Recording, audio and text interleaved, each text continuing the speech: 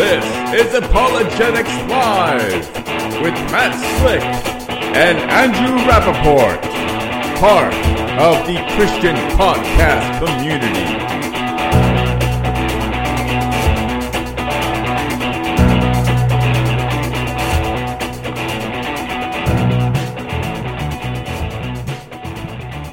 All right, we are live, Apologetics Live. This is going to be a little bit of a different setup. If you can't figure it out, I'm not in my usual location. I hope the audio in all is going to go well. But to let everybody know, a little bit different here. We are, if this is working well, and I'll check later, we should be on Facebook, Twitter, and YouTube all at once. So hopefully that is going to be working well. So let us know if you're watching on any of those so that we know where you're watching. And if you can hear us okay, I'm in New York City trying to get out of this coast. I'll be headed out to California for the Truth Matters conference. And okay, we got thumbs up from Twitter. Cool. So we know someone's there. This is going to be the first time we could do multiple streams. And so I don't know how well it's going to be working. We're going to test it all out. Let me bring Eli in. And hey, Eli, how are you? I'm doing well. Good. Well, we're going to be having a little bit of fun tonight, I hope. Tonight, we're going to be reviewing a debate that you did on the Gospel Truth show or network or whatever they are. They do a bunch of debates. And so that hopefully is going to turn out well, or that debate's already over. So that did turn out well, but we hope that for folks here that enjoy the post-debate discussion. So Eli, real quick, why don't you just introduce your ministry that you work for real quick for folks who may not know? Yeah, well, my name is I has to How We Are to Defend the Faith. I work for the Historical Bible Society as well, and I blog for them and do Facebook videos and things like that. So if people follow me on Facebook, they'll see me put up little 5-minute videos addressing some theological or apologetical issue.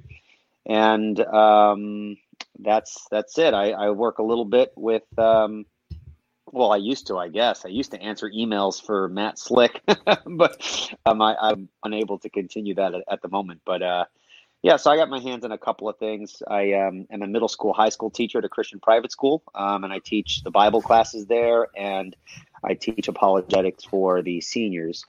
And my interests are obviously systematic theology. I like philosophy, and I like issues of methodology. So this debate that I just recently did was my first moderated debate.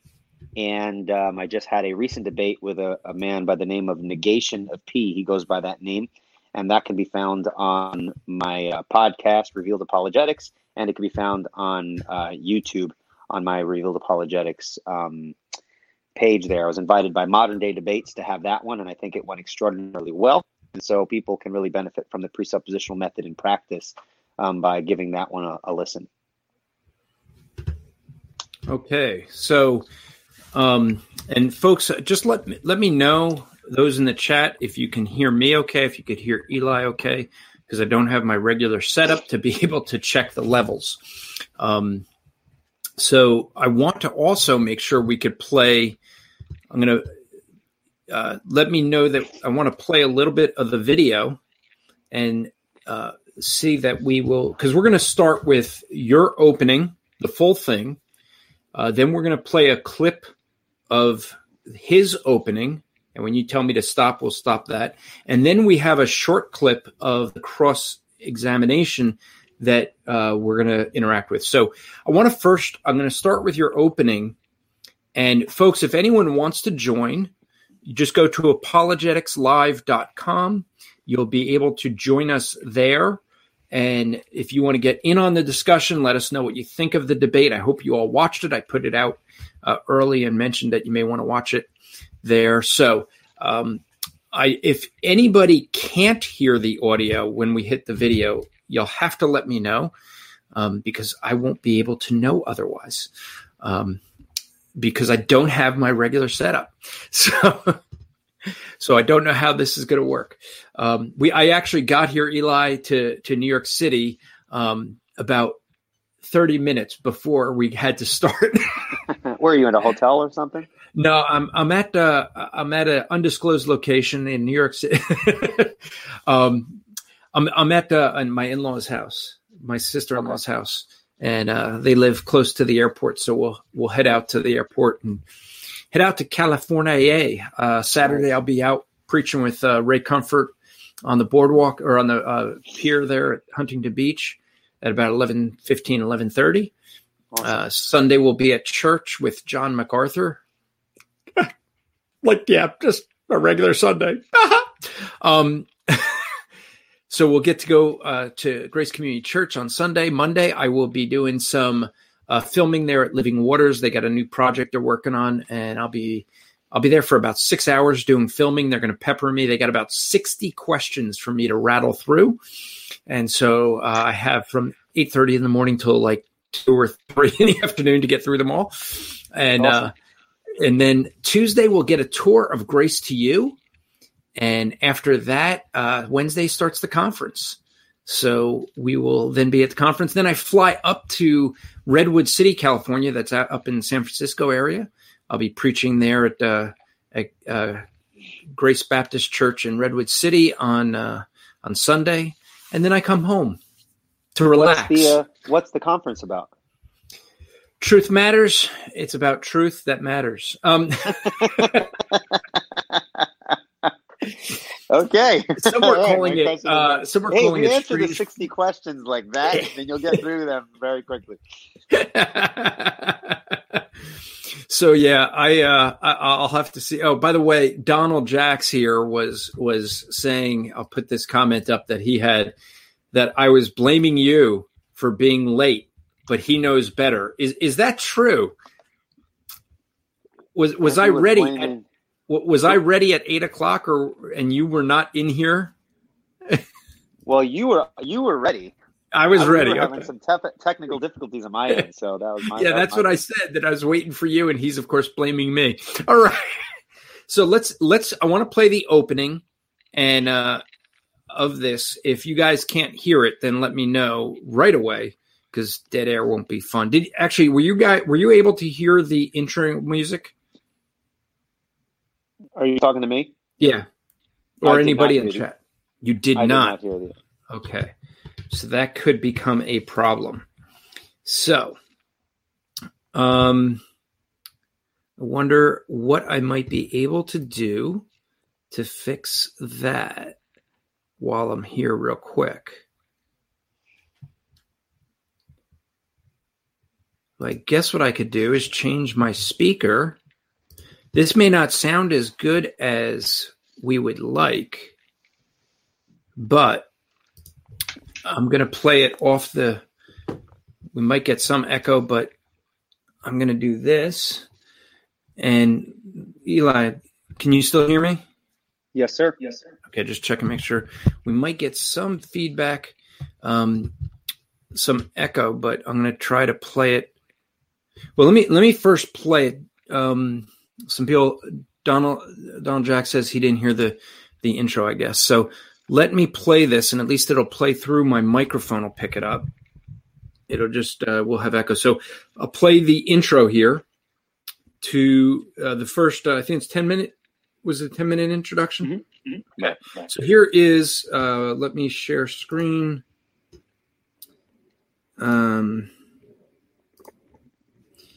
Where is? It's great when you know your setup and then you move to a different location, right? Yeah. All right, here we go. I wonder if, because we're sharing screen, if this is going to work, that the sound will work fine. But let's hit play. Of course, now I hear nothing. Let me back it up. Tell me if are you hearing that, Eli? I can't hear the video. Okay. But I can hear you. All right. Let me pull this out all together Now we'll hear it. No 60-minute discussion is going. Does that sound okay? You guys are going to get 3 opportunities each to go ahead and ask questions for 10 minutes. Statement first. So here is Eli's opening statement, and I'd like to define the terms of this debate as I see it. Does God exist? And for me, as a Christian theist, I deny the existence of any other God other than the Christian one.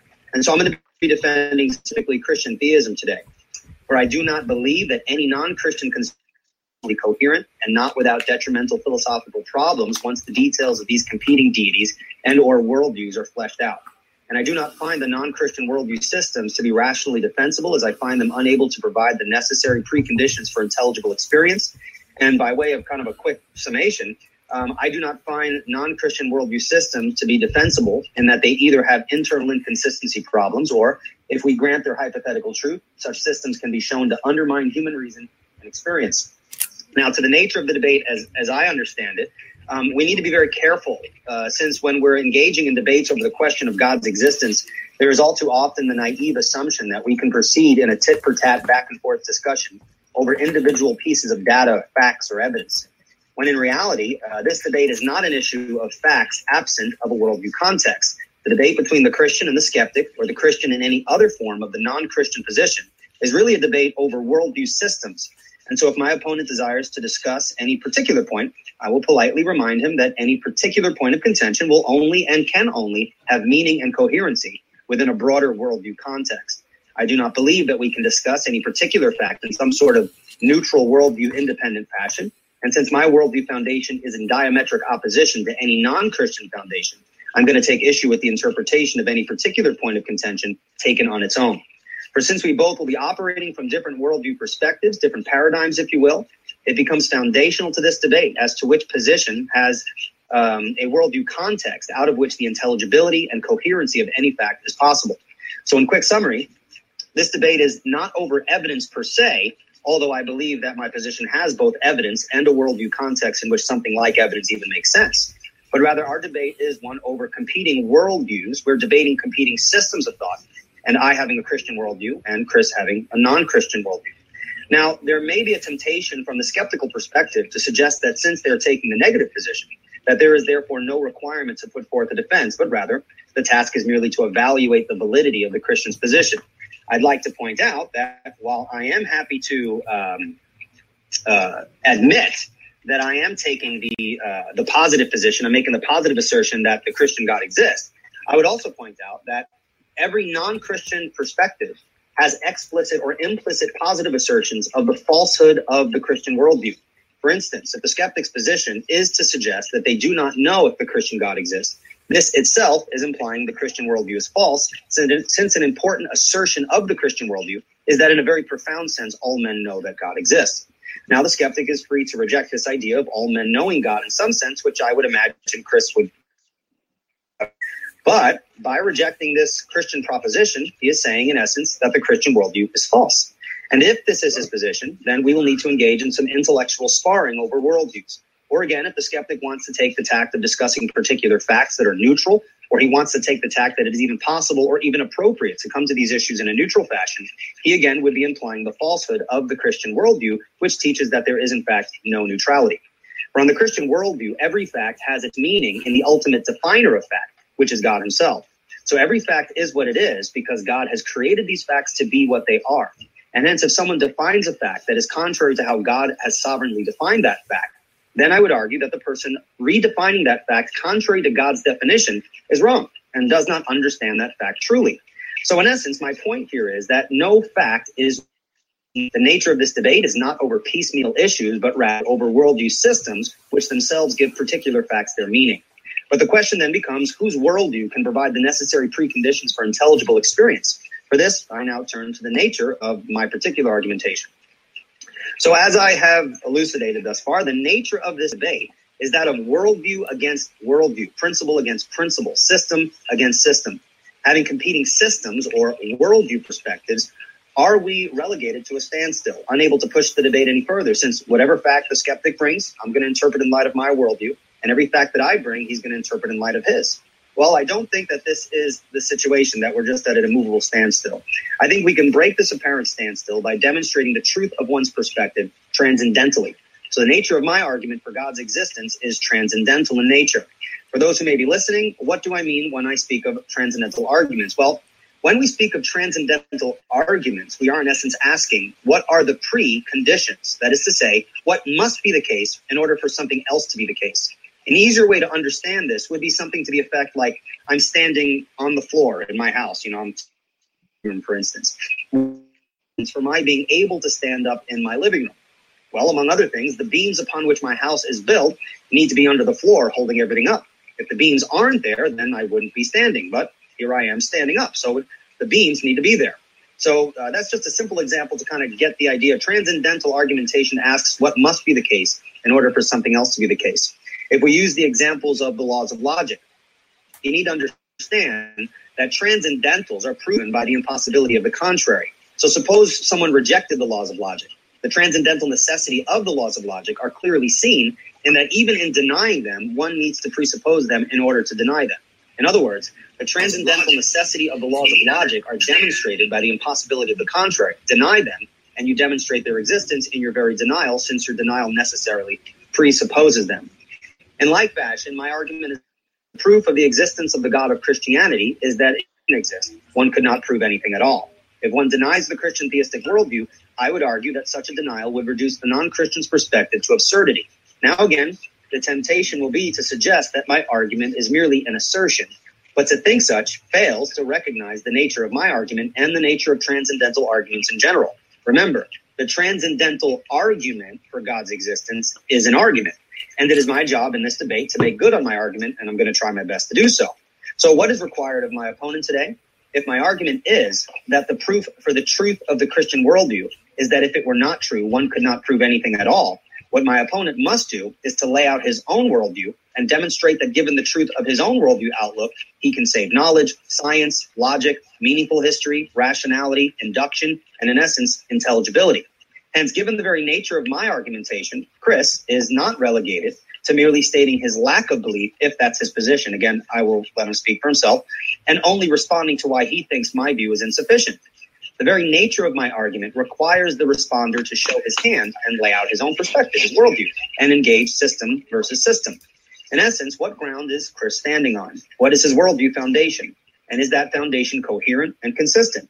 And does it provide the necessary preconditions for intelligible experience? What is his worldview? What does he believe about the nature of reality? What does he believe about how knowledge is gained? What does he believe about our lives? And is about these things consistent with each other? What becomes especially interesting is what is his epistemology? How will he address these issues? He could go the rationalist route. Everything that's true must be coherent, but how does he avoid the traditional problems with rationalism? He can go the empirical route. Knowledge comes through sense perception and experience, but how does he answer the issues that are inherent within empiricism? Or he can combine the two and go the way of Kant, but then that perspective, I would argue, has its own problems. Again, I don't want to speak for Chris, so we're going to wait and see what he has to say, and from there engage in worldview interaction. But for now, I think this is sufficient to lay out the issues at hand, and so for now, I concede my time. All right, thank you. All right, so that was your opening. Let's go through your opening, and because you put a lot into that. And of course, there's someone in chat who is saying that you shifted the burden of proof. I don't know if that's someone who is a professing atheist, and therefore they're upset if you shifted the burden of proof, which is what they like to do. But yeah, so let's work through your opening bit by bit for folks. And if anyone wants to join in and engage with the debate, post-debate discussion, give your thoughts, we'd be happy to engage with that. So you can go to apologeticslive.com. There's a link to join there. So although we may have found, Eli was finding he upgraded his iPad, and the upgrade may not be, the new iOS version may not be the best for joining. I don't know, but yeah. So let's walk through it. Walk through why you laid out your opening argument the way you did. Mm-hmm. Well, I really wanted to avoid the skeptic hiding his position And so when the skeptic hides their position, it becomes very difficult to actually debate both sides of the coin, since when a skeptic successfully hides their position, then it's only your position that's being attacked, and the other person's position is hiding safely away. And so the nature of the transcendental argument is that it forces the skeptic to actually show his hand. In other words, you can't respond to the transcendental argument unless you show your hand. Since the claim of the transcendental argument is that the truth for the proof of the truth of the Christian worldview is that if it were not true, you couldn't prove anything at all. Well, how could you answer that argument? Well, you're going to have to lay out your worldview and show that you can have a foundation for proof given your own principles. That's the very nature of the argument. So it's not shifting a burden of proof. Rather, it's showing that in a worldview versus worldview situation, everyone has a burden of proof. And so I laid it out in that way so that it was set up at the beginning that he would not just sit there and disagree with everything I'm saying, but not actually put forth his own case. Since what was I arguing for? Which worldview provides the preconditions for knowledge? Which worldview makes sense out of the debate we're about to have? And so I followed very closely Greg Bonson's structure, and then added my own twist and emphasis towards the middle and end parts of my opening statement. But I really like in Greg Bonson's debate with Gordon Stein how he laid out the issues. You know, it's an issue of worldview. It's an issue of interpretive grids. We're not just talking about neutral facts. Facts are interpreted in light of worldview perspectives. And I think a lot of people miss that. They just assume that we can just argue about individual facts and it doesn't really matter because we kind of just generally agree that these specific things are what they are and we can interpret them in various ways. I wanted to highlight that you have to not be neutral in these kinds of discussions. And so that's the reason why I structured the opening statement the way that I did. All right. So, I mean, the thing that I usually find with this topic, right? The topic was, does God exist? Mm-hmm. And typically what I find is someone that professes to be an atheist or agnostic, as you said, they usually don't give you their position, which Chris actually did right from the get-go. Surprisingly, so that's what made it very It made it very easy. It made it good. Yeah. But typically what they want to do is just kind of sit back, avoid, and just say, oh, you have the burden of proof. You have the way they'll do it is say, well, I can't prove a negative. Right. And so they put the burden of proof on you, which in this case, technically, yes, you did have the burden of proof because you're taking the affirmative. Right. And I think I was wrong about the person. I said maybe an atheist. He says not an atheist, just a fan of logic. But I think what you did was, you know, by laying it out, the real question is, he's going to make an argument that God doesn't exist, or to the best of his knowledge, at least, God doesn't exist. Mm-hmm. And yet, really, the case you're making is, well, to even make that claim requires immaterial, transcendental things to have this discussion in the first place, which is the burden I think he does have when he denies God, to have to say, okay, how can you have these transcendentals, which is why I think you went that way. For some people that may not understand that, maybe transcendentals are a little bit of a new topic for some folks. Maybe we should spend a little bit of time. And folks, if you want to join, by the way, you just go to apologeticslive.com and you can join in the discussion. You can ask questions. You can give some challenges. And then later on, if you have open any other questions after we get done with post-debate, we can discuss those as well. So just go to apologeticslive.com to join us and either engage in this conversation or ask us any questions that you have. So let's get into transcendentals. First off, what I'd like you to do, since you're not having as much of a 10-minute time window here, we have a little bit more time. Can you explain for folks what a transcendental is, and then why is that so important in this discussion? Right. Instead of just talking about transcendentals in isolation, I want to talk about transcendentals in the context of an argument. What is a transcendental argument? because it's a unique argument. And as one of the commenters was suggesting that I was shifting the burden of proof, I wasn't. I welcome the burden of proof, but I don't want to pretend as though I'm the only one with the burden, because we are arguing worldview versus worldview, and I'm arguing that my worldview is the necessary provide the necessary preconditions for intelligible experience. So if the unbeliever disagrees with that, then the very nature of the argument is that they actually provide a foundation for their own worldview. All right, because that is the nature of my argument. Okay, so just throwing that out there. Now, transcendental arguments ask, what are the preconditions for something? In the case of my opening statement, what are the preconditions for intelligible experience? What are the preconditions for knowledge? What must be true in order for knowledge to be possible?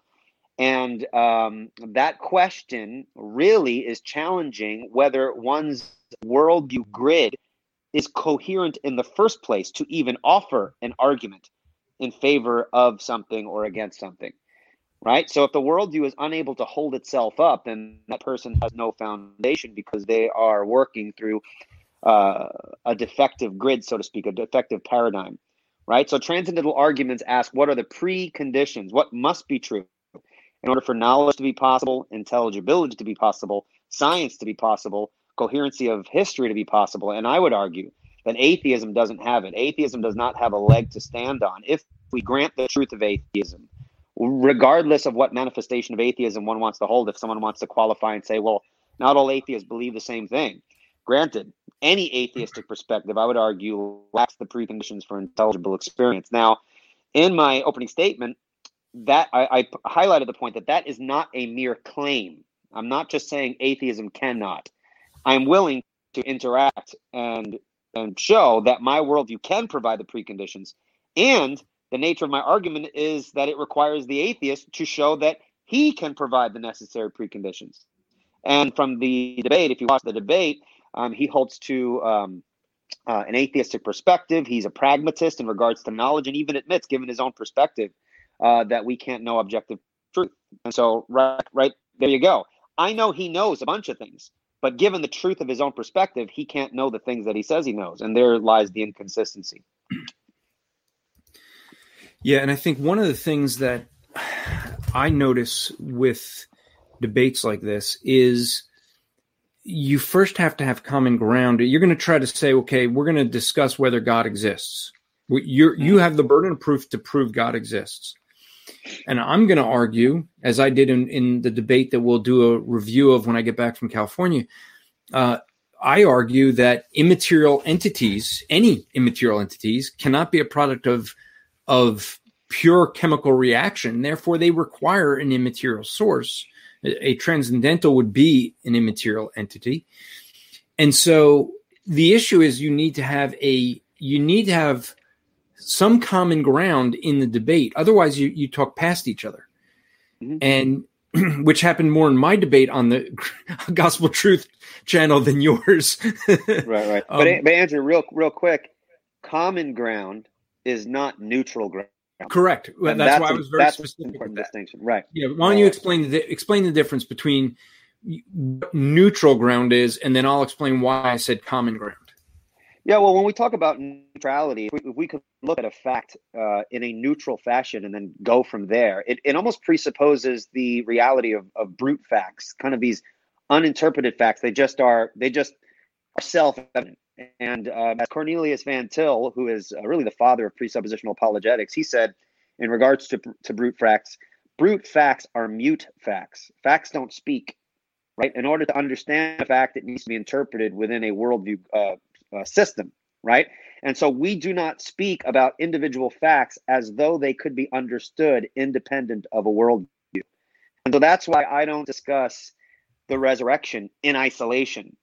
I don't discuss miracles in isolation. Miracles, resurrection, facts of science or whatever are always and only can be discussed within a framework. And so I want to highlight that I have a Christian framework, and therefore I can make sense out of these things. If you have a non-Christian framework, say an atheistic framework, I would argue that given that framework, the things you think you know about those specific facts, you don't know if your framework is true. If atheism is true, then you can't know the things you think you know. Again, not a claim. That's the challenge. That's the transcendental challenge. Prove me wrong by putting forth an atheistic metaphysic, epistemology, ethic, a coherent system, and then make sense out of individual facts. And I would argue it can't be done. All right. And so the reason that I said common ground is because I'm not arguing that we have a neutral position that we can get to. But in having any kind of debate, we have to have some common way of saying how we're going to argue. In other words, a lot of times you get into these debates, what you hear from people is they're going to say, well, I want you to prove that God exists using science. Right. And right there, we're going to have a category error because science is the study of the material world. God is not material. He's immaterial. Therefore, using science can never get you to be able to prove God, which is why I think they like to do that. They like to do that because it automatically puts them in kind of a winning position.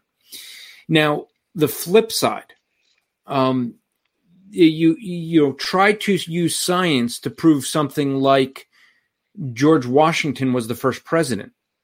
You can't do that from the scientific method. Why? Because we can't produce that, reproduce that, or observe that. You'd use history, right? So that's a different branch of study from science. So they always want to appeal to, well, you have to use science, the scientific method.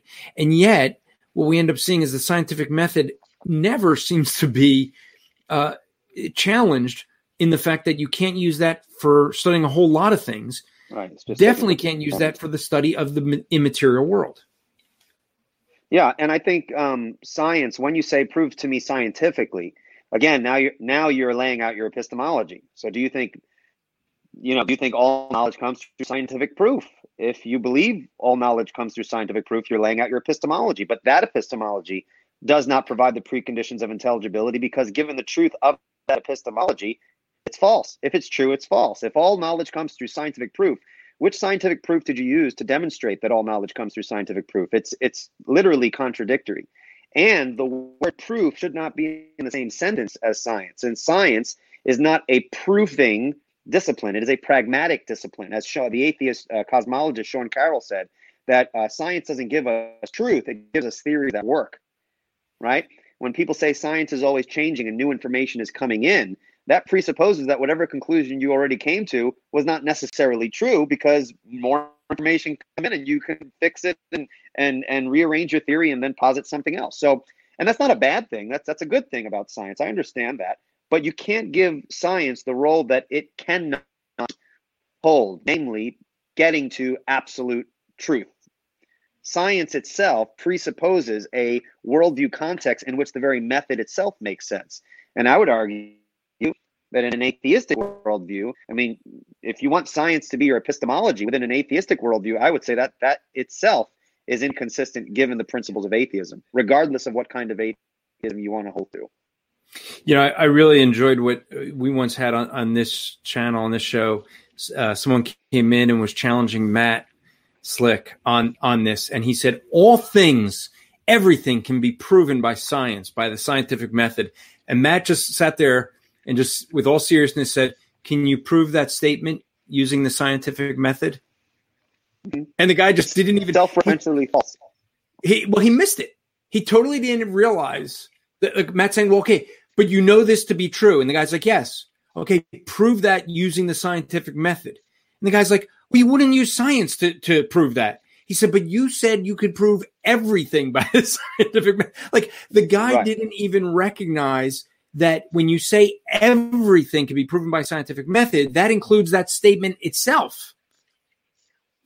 And it's just like right over his head. Right. And I would argue that you can't prove anything scientifically. The science is not involved with proving in the sense of absolute certainty. You can come to conclusions. I'm sorry? So science disproves. Science doesn't prove, right? You can right. You can use. go ahead. No, go ahead. You can use science. So you get a hypothesis. You come out with a hypothesis. Here's what the science would say, or assume, and then you use science to attempt to prove the hypothesis wrong. Now, if you can't, it's assumed to be true. And now there's certain, I mean, that's simplifying it very much. But, Eli dropped out. Don't know what just happened to Eli. We'll see if he can come back in. That's always good. I like the technology when it works. Here's Eli. We're waiting for him to come back in. There you go. Now he's coming in slowly. There we are. So, lost you there. Sorry about that. Now I got to get the. Oh, here we go. So there's Jay Harry, who was the guy saying he's a lover of logic. I agree with Eli on this point. So there you go. He was disagreeing with you, or saying you had the burden of proof, or you're shifting proof, but now he agrees with you. So that's good. So where were we before you dropped that? Oh, we were talking about science and proving. So go with that. Go ahead with what you were saying. Well, I was saying that science doesn't engage in proof in the sense of getting us to an absolute certainty about anything. It's pragmatic. So you deal with theories that work. If you say, prove to me scientifically, and you're saying that, by proof you mean getting to certainty, then you're using science in an inappropriate way. And I think smart atheists understand that. Atheists who do science understand science is not getting you to certainty. And that's why theories can change, new information comes in, and science is something that is in constant flux. And that is not a detriment to science. That's good if you understand science in the proper sense as a pragmatic discipline, not so much a certain knowledge gaining discipline. And, let's get into, and we're going to play Chris's opening in a bit, and you'll tell me when to stop, but because I know there's some things you want to interact with it. But this is the first time you're doing a formal debate. There was some prep work you did. I want, for folks who maybe have never done a debate, last week we had a debate here on Apologetics Live with a Baptist and a Lutheran, and the Lutheran, Rob, had never done a debate before. And so the first time doing a debate can be a little bit nerve-wracking. Let's talk about some of your prep for this and what you were hoping to achieve with your opening before we go to his opening. Yeah. I don't know. I don't know how other people prep. I know a lot of people read or listen to stuff. I'm a audio learner, and so I listen through I learn through listening, and I learn through discussion. So I actually had a lot of help from Matt Yester. I know you know who he is. Are you familiar with Matt Yester? Yeah. So you know who Matt Yester is. We talk on the phone. Oh, cool. So we talk for hours on the phone, and we pick apart, how to critique different perspectives and things like that. And he's helped me immensely. I learned through discussion and debate with folks who already agree with me. And so we kind of role play. And that's really the way I kind of prepped. I also did listen to some of his videos and things like that to see what, if I can find something. And he was a little difficult. I didn't know where to look in terms of finding the things I knew I wanted to bring out of the debate. Unlike the guy that I just recently debated, he actually had the guy Negation of P. He had a critique on YouTube of presuppositional apologetics, and so that was helpful because it dealt directly with the perspective I was coming from. But sometimes, the people you're debating might not have something that addresses specifically what you're looking for, and so you just need to listen to see if you can kind of glean, and then take some of those ideas and throw them into the mix with someone who can role play with you and kind of figure, how might I answer this? How might I address this? I had a discussion with the atheist YouTuber Tom Jump, and Tom Jump really was an inspiration for me setting up my opening statement the way that I did, because Tom Jump is very elusive. Now, he's a nice guy. I mean, we had a great discussion, but he's elusive in the sense that he doesn't often take his own position outright. he will have these hypothetical positions that he would posit as, well, what about this? What about that? And it can be very difficult to pin down. And so after my discussion with him, I wanted to avoid the person with whom I'd be debating. I wanted to avoid this issue of hiding one's perspective. So I framed my opening statement so that the only way to respond to my argument was that you showed your hand. In other words, if you didn't show your hand, if you didn't tell me your worldview, you're not addressing my argument, because my argument, the only way to respond to the argument is that you present your worldview. That's why the argument goes like this. The proof for the truth of the Christian worldview is that if it were not true, you couldn't prove anything at all. Now, the atheists are like, well, that's ridiculous. All right, great. Now, understand, that is not a mere assertion. It is an argument. It's a challenge. I'm saying that my worldview provides the necessary preconditions for intelligible experience. You don't agree with me? Then show me that your worldview can provide the necessary preconditions for intelligibility. See, so the only way you could answer it is to lay out your worldview and show how your worldview can provide the preconditions for intelligibility, right? So the very nature of the argument forces the unbeliever to actually show their hand, and that's a good thing. It's not a sneaky technique to shift the burden of proof. It's a good thing, because then both views are out in the open. There's no hiding, and we can compare both worldviews side by side to actually address which one actually accords with reality. And so that's the reason why I set up the opening statement the way that I did. And when I was preparing for that, those were the kinds of issues I discussed with Matt and other people as I was prepping. So there was someone that had a comment in here from Twitter that said, Christianity is so obvious, does not even need apologies. I think someone may not understand what the word apologetics means. So let's address that. Apologetics doesn't mean to make an apology for Christianity. It is a defense of the faith. That's what apologetics in the Greek means. When we see that apologia, it is the idea of they're now saying I mean apologetics. But it doesn't. I'll say that we do need to be able to defend the faith, to be able to defend what we say, and I think that's what this whole show is about, right? We come in, we take challenges, and we give a defense of the Christian faith. So, I think another important thing too. They were trying to be funny. Oh, okay. Well, because people do come from that perspective. Like, well, Christianity is so obvious, we don't need to defend. And whereas this person is probably joking, there are people who are not joking and think that's the case, right?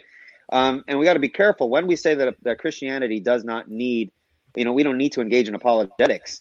Then you're actually refuting yourself, since Christianity teaches that we are to engage in apologetics, right? So you don't want to refute your own position. That's why when we talk about worldviews, we're defending the worldview. One of the prerequisites for defending your worldview is actually understanding the tenets of your worldview, which include the biblical mandate to always be ready to give a reason for the hope that's in you. And as Jude chapter 1, verse 3 says, that we are to contend earnestly for the faith once for all delivered. All right. So should we go to his opening? Sure. Okay. So just let me know where's a good stopping point here. Now, clearly, right before you even get started, right? Clearly, you could see that he is a gamer. Why are all these guys that want to debate? Why are they all like gamers? Now, by the way, in his opening, I think it was in his opening or when he introduced himself, I forget which. He admits that this is what he does full time, is his YouTube streaming of his gaming and stuff. I'm still trying to figure out how you make a living at playing games and having others watch you. I know there's some people that made millions of dollars at it, but I don't know. It looks like he may be in mom's basement. Just saying, it's like you look at his room. Everything is like from childhood. It's just like I always want to say, people like this. Well, don't poison the well. Don't poison the well, Andrew. We don't want to commit the genetic fallacy that because I'm not poisoning the well, because I'm not saying his argument. I'm not saying his argument is bad. He was a really nice guy. Okay, all right. I'm just saying, what is it about people? Hey, in his defense, ready? Okay, I'm going to get personal here. You see I'm wearing a nice collared shirt. Ready? Boom. I'm wearing my pajamas.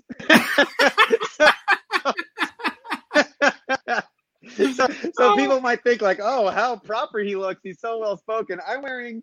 Look at these things. If you could just get the screen there. These are Christmas trees. So we don't want to judge someone by appearance, because then I would. Yeah, no. Hey, look, I bust on Matt all the time because he wears that. What's that stupid TV show that everyone watches? Walking Dead. He wears the Walking Dead sweats.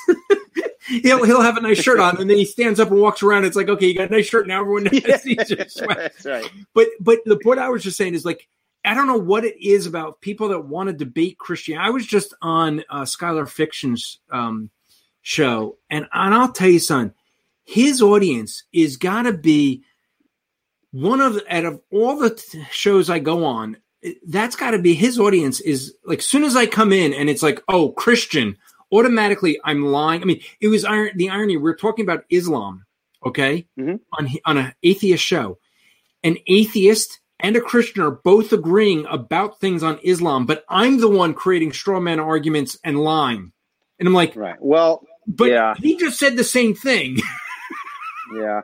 I was on Skylar's show once, and I found him to be very disingenuous. I answered his questions. He interrupted me, and eventually we got into a good amount of content, but eventually he kept interrupting me, and I said, you know what? I think we're done here because you're not going to let me talk. And so once I stepped off, he did an after show and was saying how I couldn't answer his questions. I was scared and blah, blah, blah. So it was very disingenuous. So I do try to avoid those sorts. But Jay Harry is busting on me saying there's Christian gamers. Not all gamers are atheists. Come on. I know. I'm a gamer. Before we just had this show, I was playing my Nintendo Switch. You guys got to grow up. But but see, there is a difference about a guy. I mean, when you look at the background here, I mean, you know, it's just everything is, I don't know. To me, it looks like childhood. I thought it was cool. He was a really nice guy. I like that. Oh, I thought it. Yeah, I did think he was a nice guy. And I will admit, I see his chair behind him, and I'm like, I got to get me one of those chairs. I sat that's right. Chairs. Well, I got to get one of those headphones. I keep using these. I keep using these. I want to get those headphones. I keep using these AirPods, and the battery keeps dying. So I need to get something that plugs into the side, so I don't have that problem. Yeah, no. I was at Costco and I sat in one of those gamer chairs, man. $600, but it was comfortable. Oh, so in the anyone back that has wants to give a donation, you know, you got $600 laying around. So, but all right, let's play this clip from him and see what his opening was. Very brief sense argues that what is useful is ultimately what we end up working with.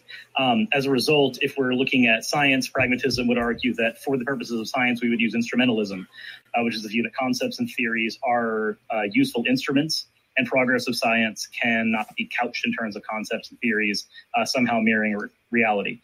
They have to work on an instrumental basis and are used for the purposes for the amount of time that they are required there.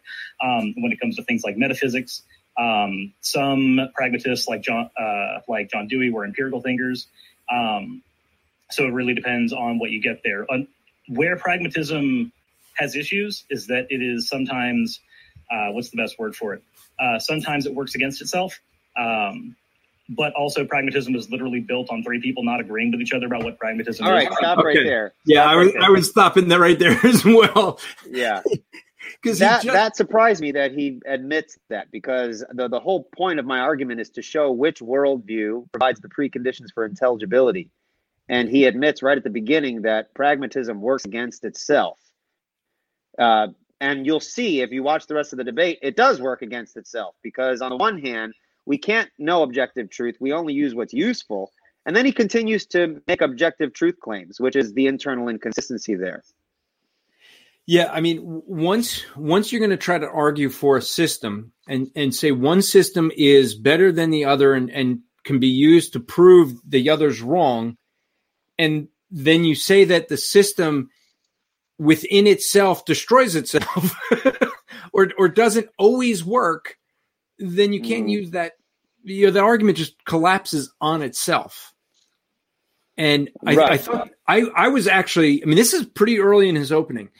I was actually shocked when I heard him say that. And I want to give credit to Chris, because most guys that hold to his position would never admit that. And he does a lot of debate. So it may be that it's been pointed out. And because it's been pointed out over and over again, he doesn't want to, he just doesn't want to go in and address that.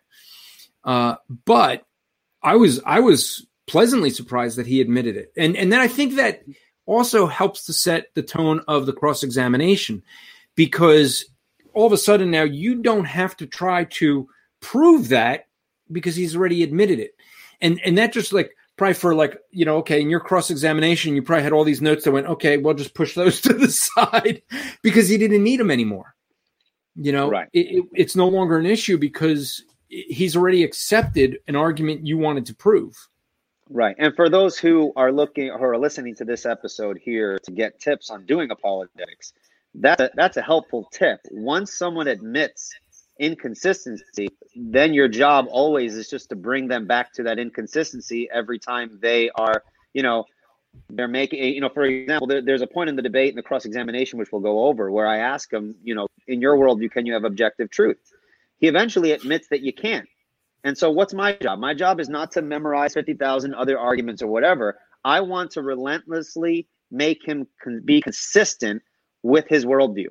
If your worldview says we can't know objective truth, then we need to point out every single time someone makes an objective truth claim, because that's a problem. That's contradictory. In other words, it's to say that given the truth of your worldview, hey, your epistemology says we can't know objective reality, we don't have the preconditions for intelligibility, right? Or knowledge. You can't make knowledge claims. So his view proved my point, that his worldview didn't have the preconditions. And my job throughout the debate was just to point those things out every time he would make statements. So just from an apologetics, strategic perspective, you want to look for inconsistencies and then pound those inconsistencies with gentleness and respect, pound them to powder. Don't let that person,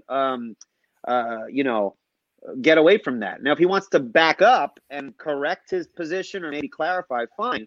But once you see those inconsistencies, then you go straight for the jugular, because that's where the root of the problem is for the unbeliever. Yeah. All right, let's play a little bit more of this with him.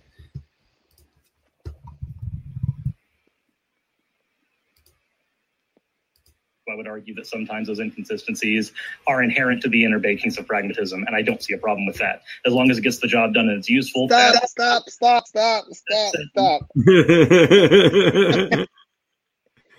Okay, so the inconsistencies are part of the inner bakings of pragmatism.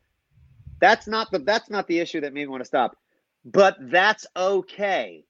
In other words, if inconsistencies is useful, then use them. I'm sorry, but a worldview that says inconsistencies are okay is proving my point. You don't have the preconditions for intelligibility. And that is irrational. I mean that respectfully towards Chris's position. It's irrational and contradictory. And this is precisely what the Bible says in regards to the wisdom of man. Pragmatism is just one manifestation of the many options that men have concocted. And that's why the Bible says the fool says in his heart, there is no God. That's not name calling. It's not making fun of someone. It's really just pointing out the folly of a position that has nowhere to plant its feet. And that's why as Christians, we want to stand firmly and uncompromisingly upon the firm bedrock of the Christian worldview given to us in Scripture, because we want to be faithful to Jesus in our apologetic. We don't want to defend the honor of our Lord Jesus by arguing upon a foundation that moves away from the foundation that Jesus has provided for us in Scripture. And so this is an issue of consistency. Don't be ashamed that you're a Christian. Don't be ashamed that you're standing on the Bible. Stand on the Bible, because it's the very wisdom of God. Stand off the Bible, step off that worldview, and you're going to be relegated to adopting some form of man-centered philosophy, which pragmatism is just one manifestation of, and is obviously logically absurd. Yeah, I mean, I think that the position, I mean, once he says it's okay because it gets me to what I want, right there is the realization that what he's doing is begging the question. Yes. And he's doing it by confirmation bias, because he's going to say it works to get the conclusion I want. And as long as the conclusion I want comes out, hey, it's okay. And the assumption is that it has to be that way, because there is no way to access objective truth. So he has to take that position because he's committed to the assumption that whatever is objectively true out there, I have no access to it. And then he will point out, but neither do you. He makes that statement later. Everyone has no access. Everyone's in the same dilemma. Now, how does he know this? Again, his epistemology doesn't give him the proper equipment to even know that is the case. And that's the problem. It's just contradictory left and right. Yeah. All right. Should we play a little bit more of him? Sure. All right. Let's... Moving on to my position on God. So if we're talking philosophically speaking, then I have to label myself an agnostic. I don't have a choice. If we're talking colloquially, then I'm perfectly fine labeling myself an atheist under, say, the lack of belief position, anything like that. But again, it depends on which side of the coin we are arguing for, hard philosophical definitions, or if we are arguing for more colloquial, or as I would say, useful definitions. Okay. So here was the thing I had with this. He says, or more useful definitions. But how does he define useful? And my guess is useful is defined by if it works to the conclusion that I want, right? So I'll change the definition if I need to. Because you and I have experienced this with people that profess to be atheists. They just change the definition of atheist, right? Instead of taking a position there is no God, they realize they have to defend that. So they just say that they lack a belief in God, and therefore they don't have to defend anything because they're just lacking the belief. Well, that doesn't help when you're arguing with a Christian, since if you're going to try and take a position to alleviate the burden of proof, you don't succeed when saying I lack belief to a Christian, because to say I lack a belief is to implicitly say the Christian worldview is false. And that's a knowledge claim I want to bring out, because the Bible says all men know that God exists, such that they are without excuse. Now, he doesn't have to affirm that. He can say, well, I think that's ridiculous. You can think it's ridiculous. But the fact that you say you lack belief is actually an implicit contradiction of the Christian perspective. And since you're debating a Christian, we need to talk about that. And so show me that the claims to knowledge that you have, you can do it within your system, and you're not having to borrow from the Christian system, because the fact is you need to borrow from the Christian position, which means you can't have knowledge without the Christian God. Of course, there needs to be more hashed out there, but that's along the lines of where I would kind of touch the nerve, so to speak. So Jay Harry from YouTube says this to Eli. Eli knows his stuff. I saw him on MDD the other night. I might not agree with everything, but nice job. So it's always good to have someone that doesn't agree with you saying that you do a good job. Thank you. So let's return to our friend here.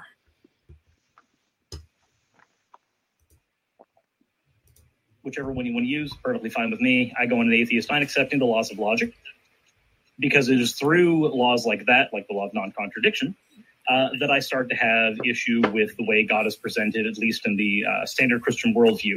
Insofar as the term standard Christian worldview even has a coherent meaning. Just as there is no atheist worldview, there is no agnostic worldview, I would argue that there are at least 40,000 Christian worldviews, and probably more, depending on how many individuals there are. Stop. I was waiting for him to finish that sentence because I was going to get into that, but yeah. Yeah. Now, if you want to comment on the amount of Christian worldviews he just mentioned there, I actually wanted to comment briefly on this notion that atheism is not a worldview. Yeah, and well, there's the fact. Okay, let's deal with a couple things. There's three things that I saw there. One, he claims that atheism is not a worldview, but he admits that there's different views of atheism. might say different worldviews.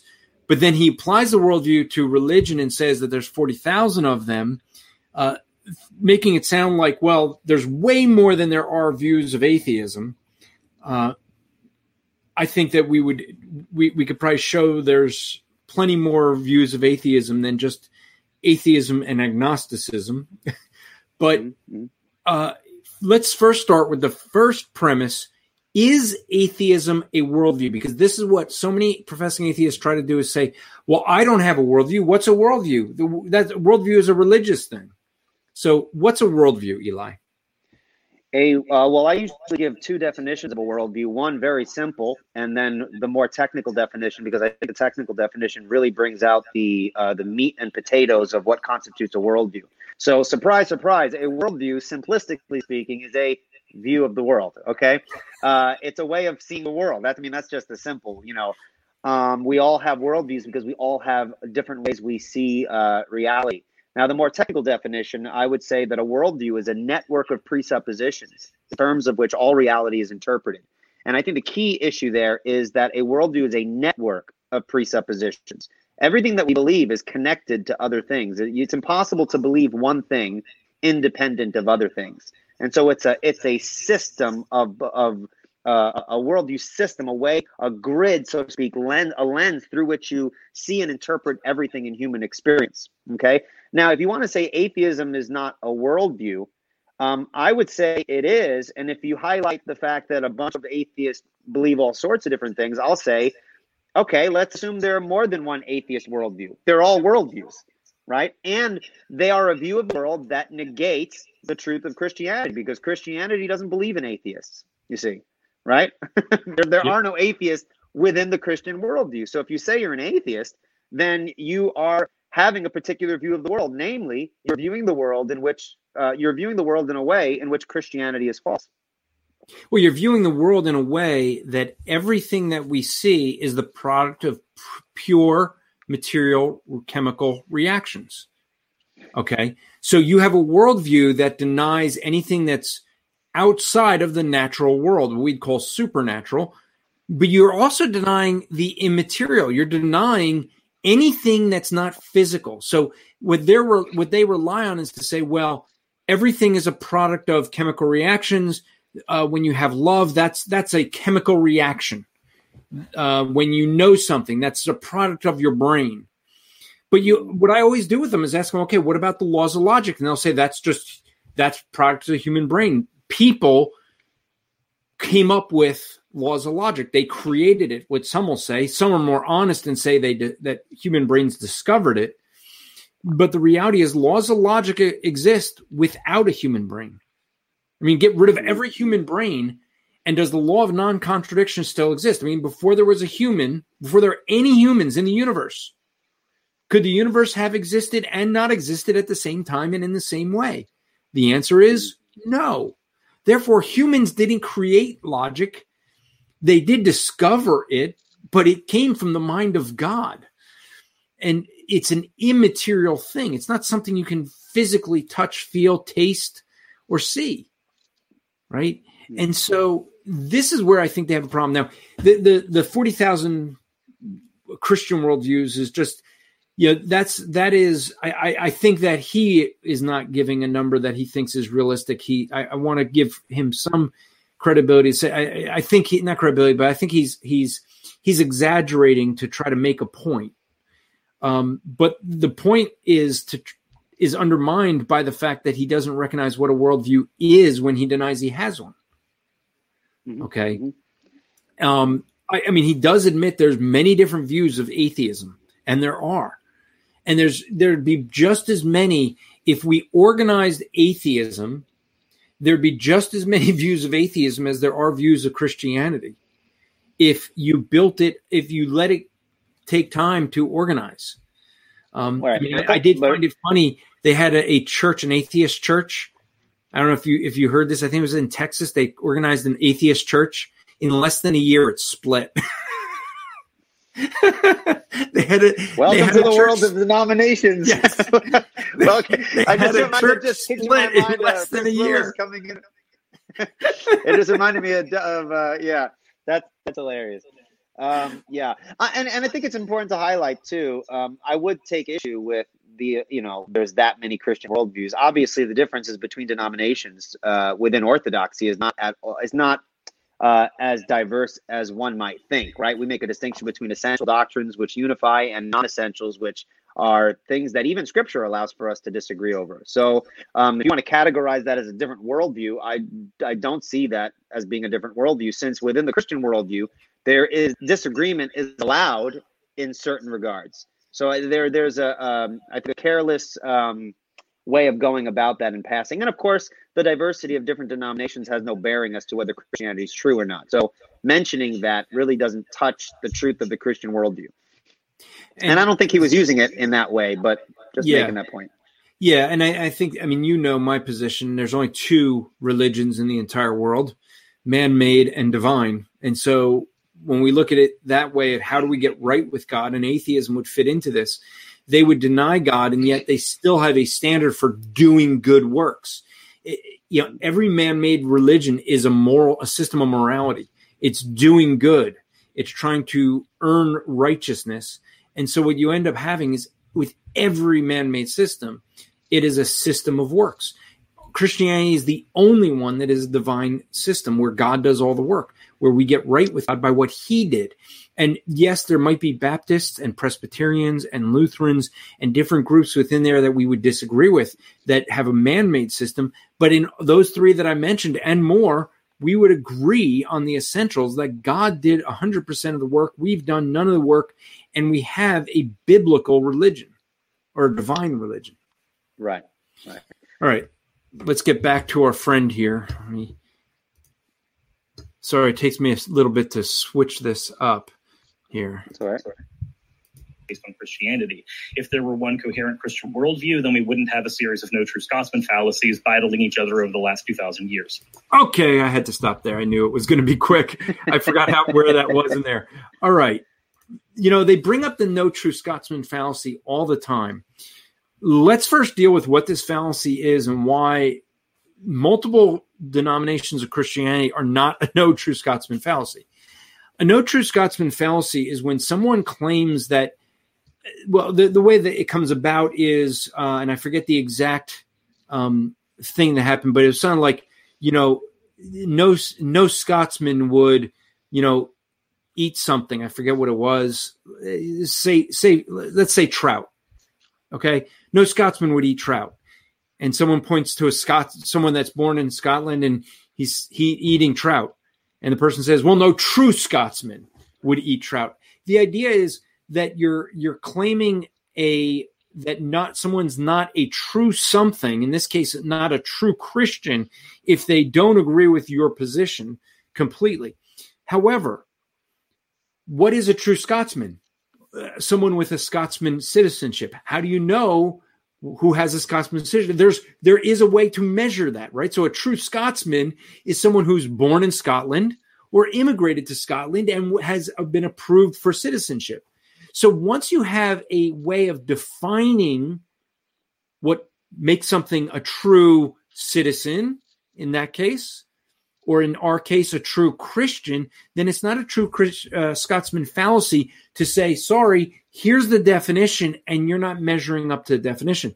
So in Christianity, we do have a definition that comes from God's word. It's not you and it's not I who make it up. It's from God's word that defines what a Christian is. It is someone who has repented of sin, converted to Christianity, who've received the gift that Christ has. So they recognize their sin. They recognize that their works don't save them. They recognize what Christ did on the cross is the work that would set them free of the guilt and of the consequence of sin, that Christ paid that on the cross, and his payment is something they have to accept. So what they have to do is it's a turning of our mind. It's a change in our thinking from trusting ourselves and our good works to trusting what Jesus Christ did. Well, we have that. So now when I compare to someone and they say, well, I think I can work my way to heaven. Well, that's not a true Scotsman fallacy, because they know what the standard is and they're not following it. There is the definition. And right. When I had when I had my discussion with Skylar Fiction, this issue came up where I said that God can't make mistakes or something like that. And he says, well, that's just your view. You know, that you're saying that that's your version of Christianity. Maybe other Christians would disagree with you. And I'm like, all right, so give me one example where someone is a Christian and thinks God can make mistakes. If you think God is not perfect, then you're not a Christian because you're not worshiping the God of Christianity. No Christian affirms God can err because he can make a mistake or something like that. A Christian is someone whose ultimate standard for faith and practice is God and his word.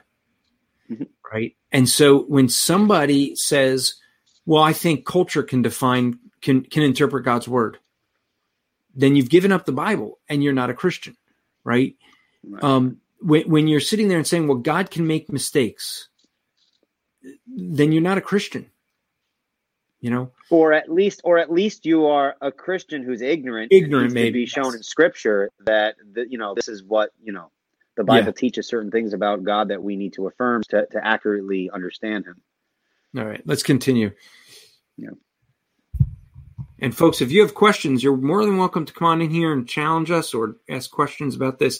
Otherwise, we're just going to keep going with the openings.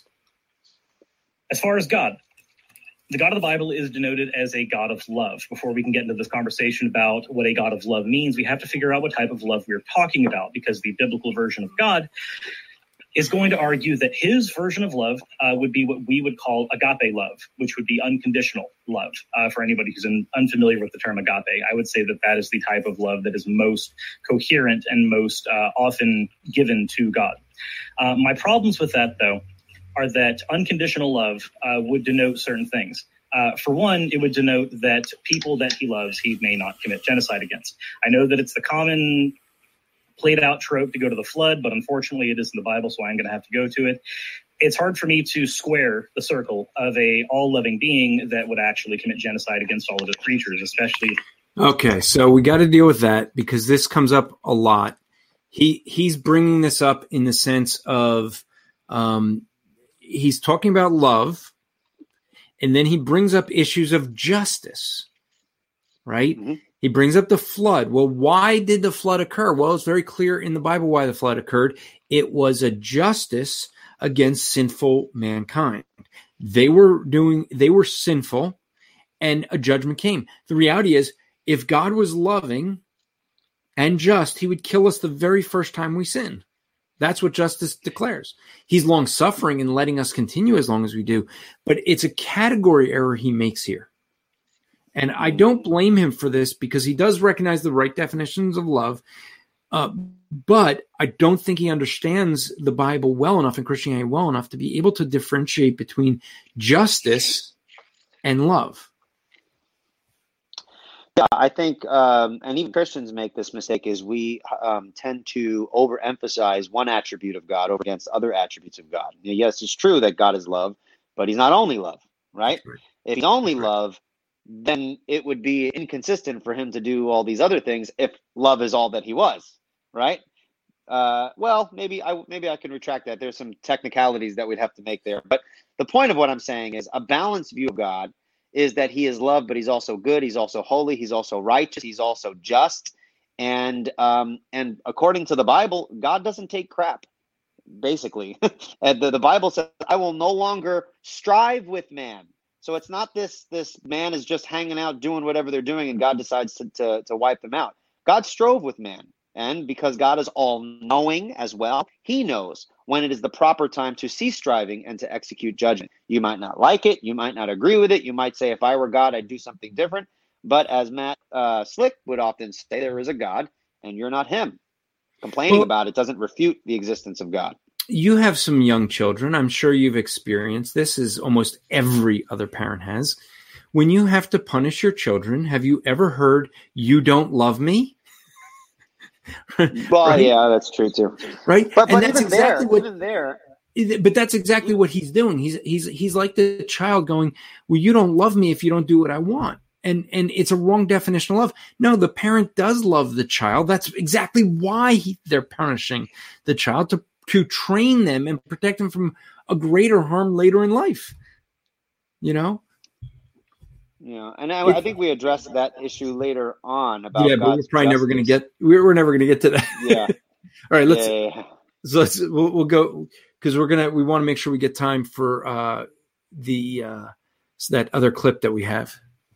Okay. This being is all knowing and all powerful, which means that they not only had other options available to them, being all powerful, they also knew what these options were because they are all knowing. And because they are omnibenevolent, they would be behooven to act on these other less cruel notions, and yet they didn't. So obviously one of these traits isn't there.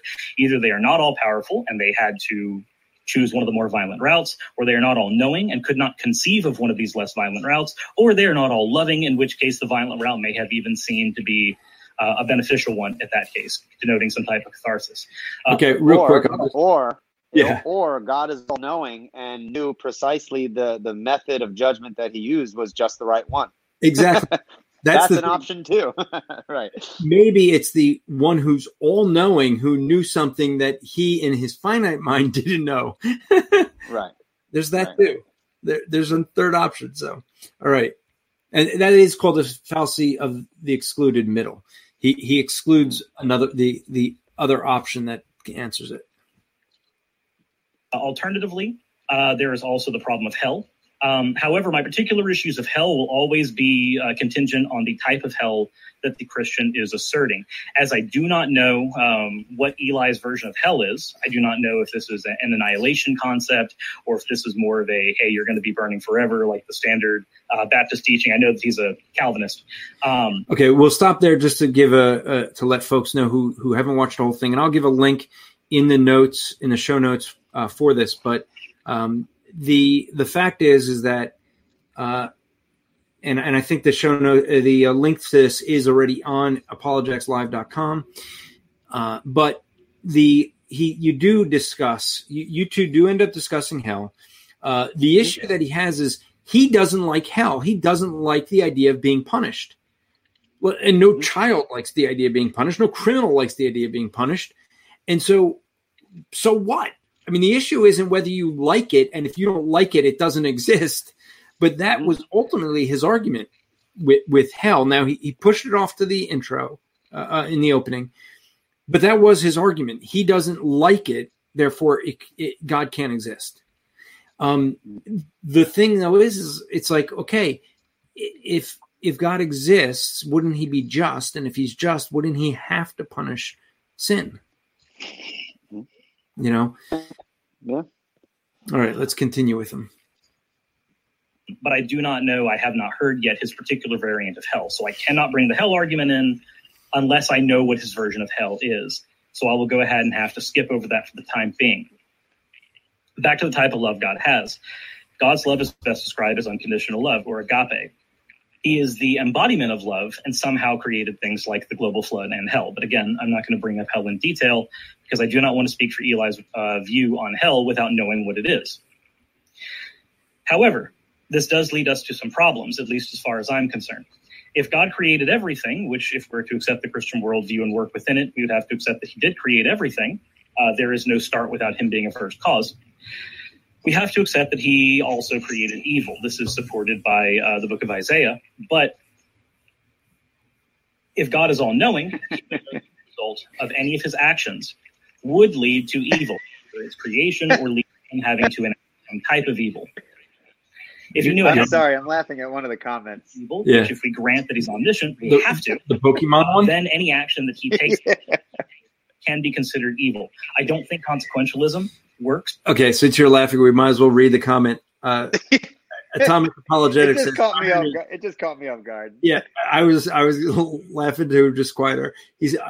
Atomic Apologetics says, irony, denies God's existence but believes in Pokemon. That's not nice. I don't think he believes in Pokemon, but he probably thinks Pokemon are really cool. Yeah. I like Pokemon. Oh my goodness. These things could totally relate to me as well. Yeah. At any rate, I'm giving away my nerdiness. Let's talk a little bit about what he said though. Did he say God can did he say the part yet where he says God can create, God created all things, God created evil, therefore God is evil. Is that the argument he made just then? Yeah, I think he makes that. If not here, it's just after here. So okay, let's you want to play it just a couple of seconds here? Go ahead. Yeah, we'll play it. Let him say the argument there. As a moral framework for most people, because most people do not know what the end result of any of their actions will be. This is one of the reasons why in a court of law, for instance, intent is only one part of an equation. That's how we determine motive sometimes. But a lot of times we will argue things based on what the consequences of actions were, as well as with the intent. With God, the intent is not part of the equation, only the consequences. And the reason for that is because God, regardless of intent, knows what the consequences are. He is in a privileged position to know the consequences of any and all actions, moral or otherwise. Okay, so let's deal with that, because that's a thing that many make. They accept that he is all-knowing, but they reject that he knows more than them. And that's really his argument. If God is all-knowing, he must know what people are going to do, and therefore he has to be responsible for what we think is unjust. Right? And that's the argument he's making. And yet, if God is all-knowing, then he must know that what he's doing is right. Right? Because he knows what we don't. Right. And so there's another fallacy in his argument, though, a couple of sentences earlier, where he says something to the effect, if I remember correctly, I'm not sure if he's going to say it or he had say it. His argument was something along the line that God creates all things. God can create only that which is consistent with his nature. And so God creates evil, and so therefore God is evil. Something to that effect. Yeah, I remember taking issue with that. Think about that. God created good, therefore he must be all good. It's the absence of good that's evil. Therefore, the real problem he has is God is good, and it's the rebellion of God that's evil. So when you deny God, that is what is evil, not God. Right? I mean, because it's false to say. Go ahead. Well, he sets up a false dichotomy to say that God creates evil as if he didn't create good. Then, right? It's also a fallacy to say that God can only create that which is consistent with his nature. I was talking to Eric Hernandez. He's been on the show a couple of times, and we were talking about that. He as well. God created horses, but that doesn't mean he has a horse nature. You know what I'm saying? So that premise is false to begin with. And so if that premise is false, his conclusion doesn't follow, among the many other issues with his argument. Yeah. All right, let's see more what he's got to say here. So while most actions, any action from a human can be considered moral, immoral, or amoral, depending on your particular ethical framework, Yahweh's actions necessarily create evil, because consequentialism is the only way that we could really judge him, because he knows the consequences of his actions. Again, a predisposition unlike anyone else.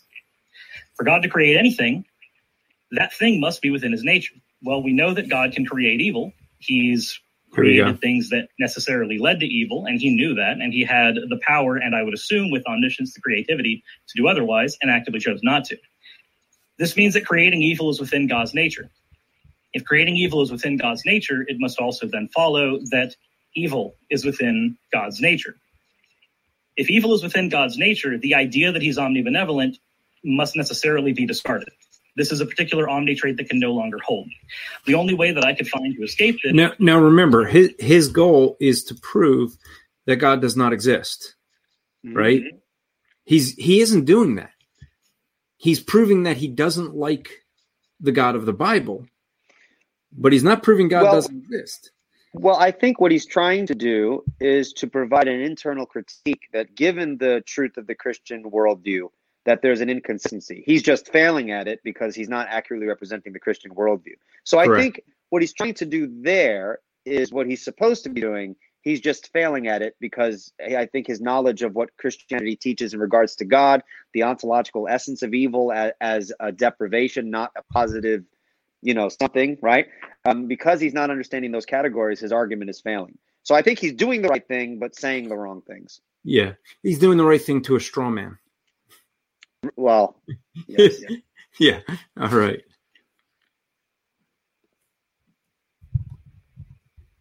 this is to somehow judge God by a standard of morality that one does not know, either by arguing out of the Euthyphro dilemma that all goodness stems from him, in which case, how can we even consider God good? Even something like divine command theory considers itself ethical subjectivism. Or we can argue that God is separate from good and that he adheres to good, in which case he's bound by it. Now, I recognize this is probably not Eli's position. Eli's position is more than likely going to be that good necessarily stems from God, necessitating that God would be above any of these laws. I would argue then that if this means that we can never judge the moral character of this being whatsoever, then how can we call him good? We can't call him evil. We must necessarily not be evil. Stop. Now, here is the brunt of his position. He thinks that we need to have the ability to judge God.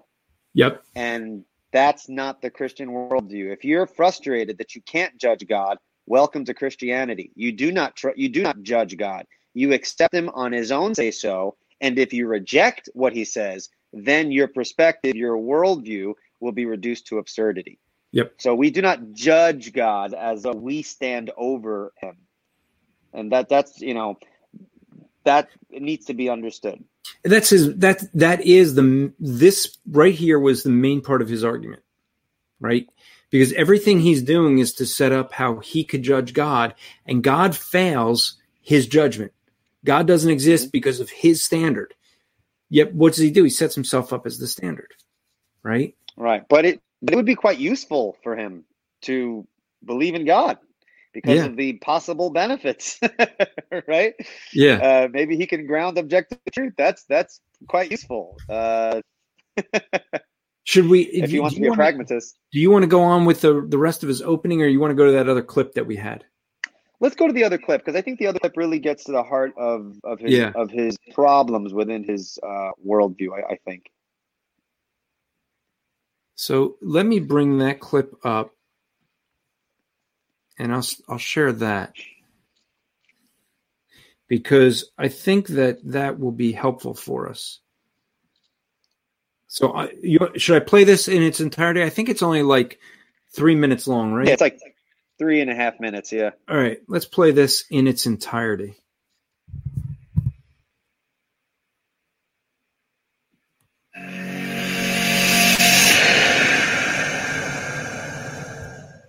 In regards to epistemology, you said you are a pragmatist, right? Yes. Do you believe in objective truth? I believe that the concept of objective truth can be useful. Do you believe that there is something? Do you believe that there is objective truth? I have a definition of truth, if that will work for you. Do you understand what I mean when I say objective truth? Perhaps you could clarify. Okay. I think objective truth deals with something that is true, independent of our personal opinions. So something is true, independent of what we think about. And there's something out there that's objectively truth. Do you believe that there is objective truth? And do you believe that it's possible for someone to know that objective truth? So for somebody to know an objective truth, that actually would fit into my personal definition of truth. My definition of truth in general is if something, well, hold on. Best to say, my definition of truth is that which comports to reality. My definition of knowledge is a belief that comports with reality. If you believe, so if we have a Venn diagram, truth is on one side, belief is on another. Where truth and belief collide is where knowledge is, at least in my personal worldview. If you believe something and it happens to be true, then you have knowledge. Is there any way that someone could have access to what is actually the case so that they believe things that are true and that they can know them to be objectively true within your worldview perspective? Within my worldview perspective, strangely enough, so within pragmatism, something being objectively true, as in something having ontological value, correct? Is that how you would define this? I would say that something to be objectively true, we are believing something. We have, again, I would define truth as a justified, or knowledge as a justified true belief.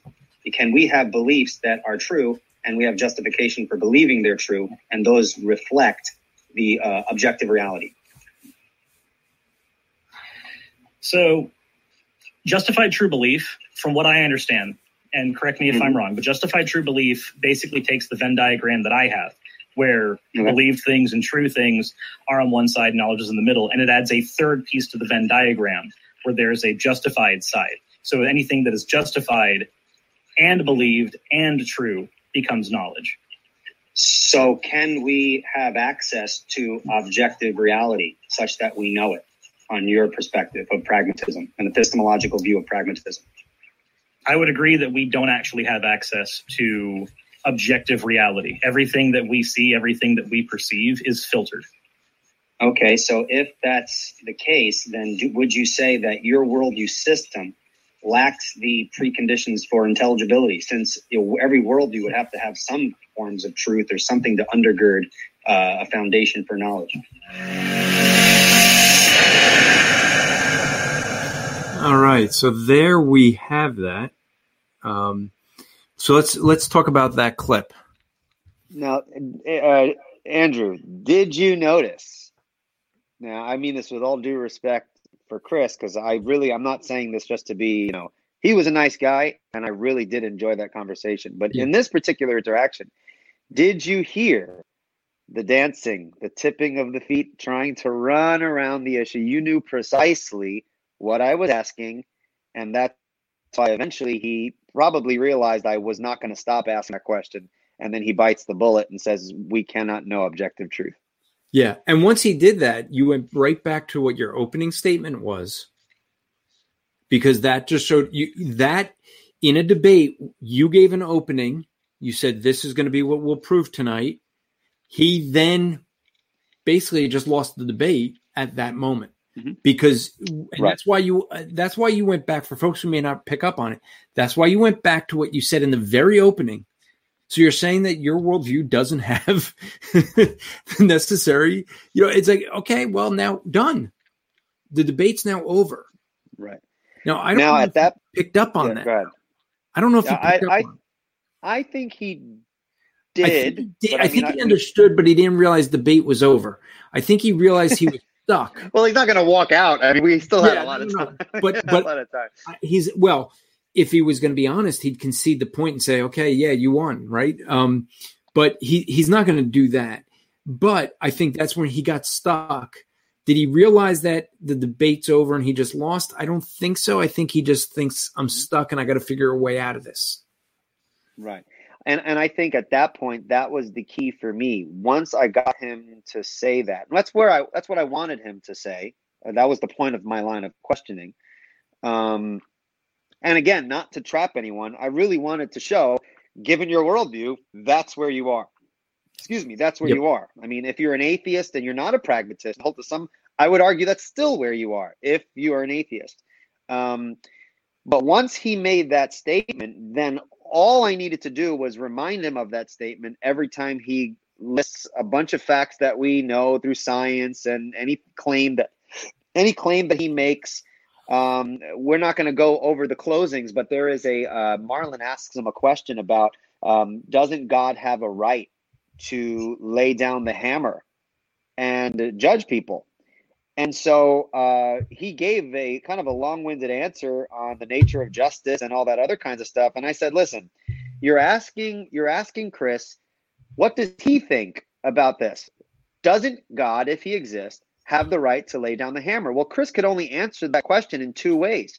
He could answer it from within my worldview, in which case he would have to admit God does have a right to lay down the hammer, or he could answer it from within his own worldview, which he just admitted he couldn't know anything to be true as in regards to what he might say regarding that. And so he doesn't really contribute anything to the discussion given the truth of his perspective. And so again, once you give up knowledge, objective truth, you can't make knowledge claims and be consistent at the same time. Yeah. So, I mean, the thing is that, and this is what happens when in a debate, you kind of realize sometimes you got stuck. I mean, he's the more experienced debater, and yet it seemed like he wasn't as prepared. I think he's done a bunch of debates and probably thought he can handle this, and you came in at a different perspective, different angle, and he wasn't ready for it. Yeah, I'm not sure. I just even if you are prepared for it, I don't see how you can get around given your position, getting around, whether you're prepared or not. Obviously, we hope people are prepared and they take the topic seriously. I don't want to, guess as to how prepared he was. I mean, that's not my position. But I think the clarity of the absurdity of his view is brought out, especially in that particular clip. And so I try to drive that point home throughout the rest of the debate. Yeah. So any other points that you wanted to discuss? I mean, no one's come in to have any discussion on the debate. Anything that you think we should talk about or point out? Because I think that closing clip kind of sealed the debate quite literally. Well, I mean, I guess I want to encourage people that I want people to recognize, like just in the opening statement, there is no shame in putting forth the Christian worldview on display and saying, I'm arguing for the Christian God. And I think a lot of people are intimidated by unbelievers, and so they adopt some various methods that are employed within unbelieving circles, like neutrality and different philosophical positions that we could hold, because we want to be respected with the people, by the people that we're interacting with. And I think we need to remember that we're not doing apologetics to impress people. We're not doing apologetics in a way that, the unbeliever will find acceptable. We're doing apologetics in the way that is laid down in Scripture. And it doesn't matter if people laugh at you. It doesn't matter if people think it's ridiculous. We need to be very conscious of the fact that in order to even coherently lay out a position, we need to be standing on the firm foundation of God's word. There is no shame in that. And you have the advantage because you're standing on the very wisdom of God. And there you have it. So I think, now next week, we're not going to have a show. We're not going to have an Apologetics live show because I will be at Truth Matters conference in California. And so we will not have one next week. The following week, we plan to do is to take a look at a debate that I had on the Gospel Truth channel. And that debate, well, I'll let you guys decide. To yourself. You were just talking to yourself, Andrew. I was gonna say I will let the audience decide whether there was actually a debate that occurred there. I do want to say, folks, to go check out our YouTube channel. Make sure you subscribe. The link is there. A short link there is, if you're watching on the channel, then right now, then fine. But if you go to bit.ly.com/YTSFE, it's short for YouTube Striving for Eternity. Go check out the channel. We just put out a video. Basically, it was Justin Peters, myself, and Jim Osmond. And we basically discussed, Beth Moore. We've discussed Beth Moore's recent comments that she made with Justin Peters. And it was something you want to listen to, especially if you have friends or family or yourself who listens to Beth Moore, because she basically came out in defending the indefensible. She came out defending what is anti-biblical. And she does it in a way that she tries to pretend like she's debating or taking a biblical position while she defends the unbiblical one. And so you definitely want to go to the YouTube, check that out. Check out the Rap Report podcast on the Christian podcast community. You can find that at strivingforeternity.org or christianpodcastcommunity.org. But on any app that you have, you can subscribe to Rap. That's Rap with 2 P's, Rap Report.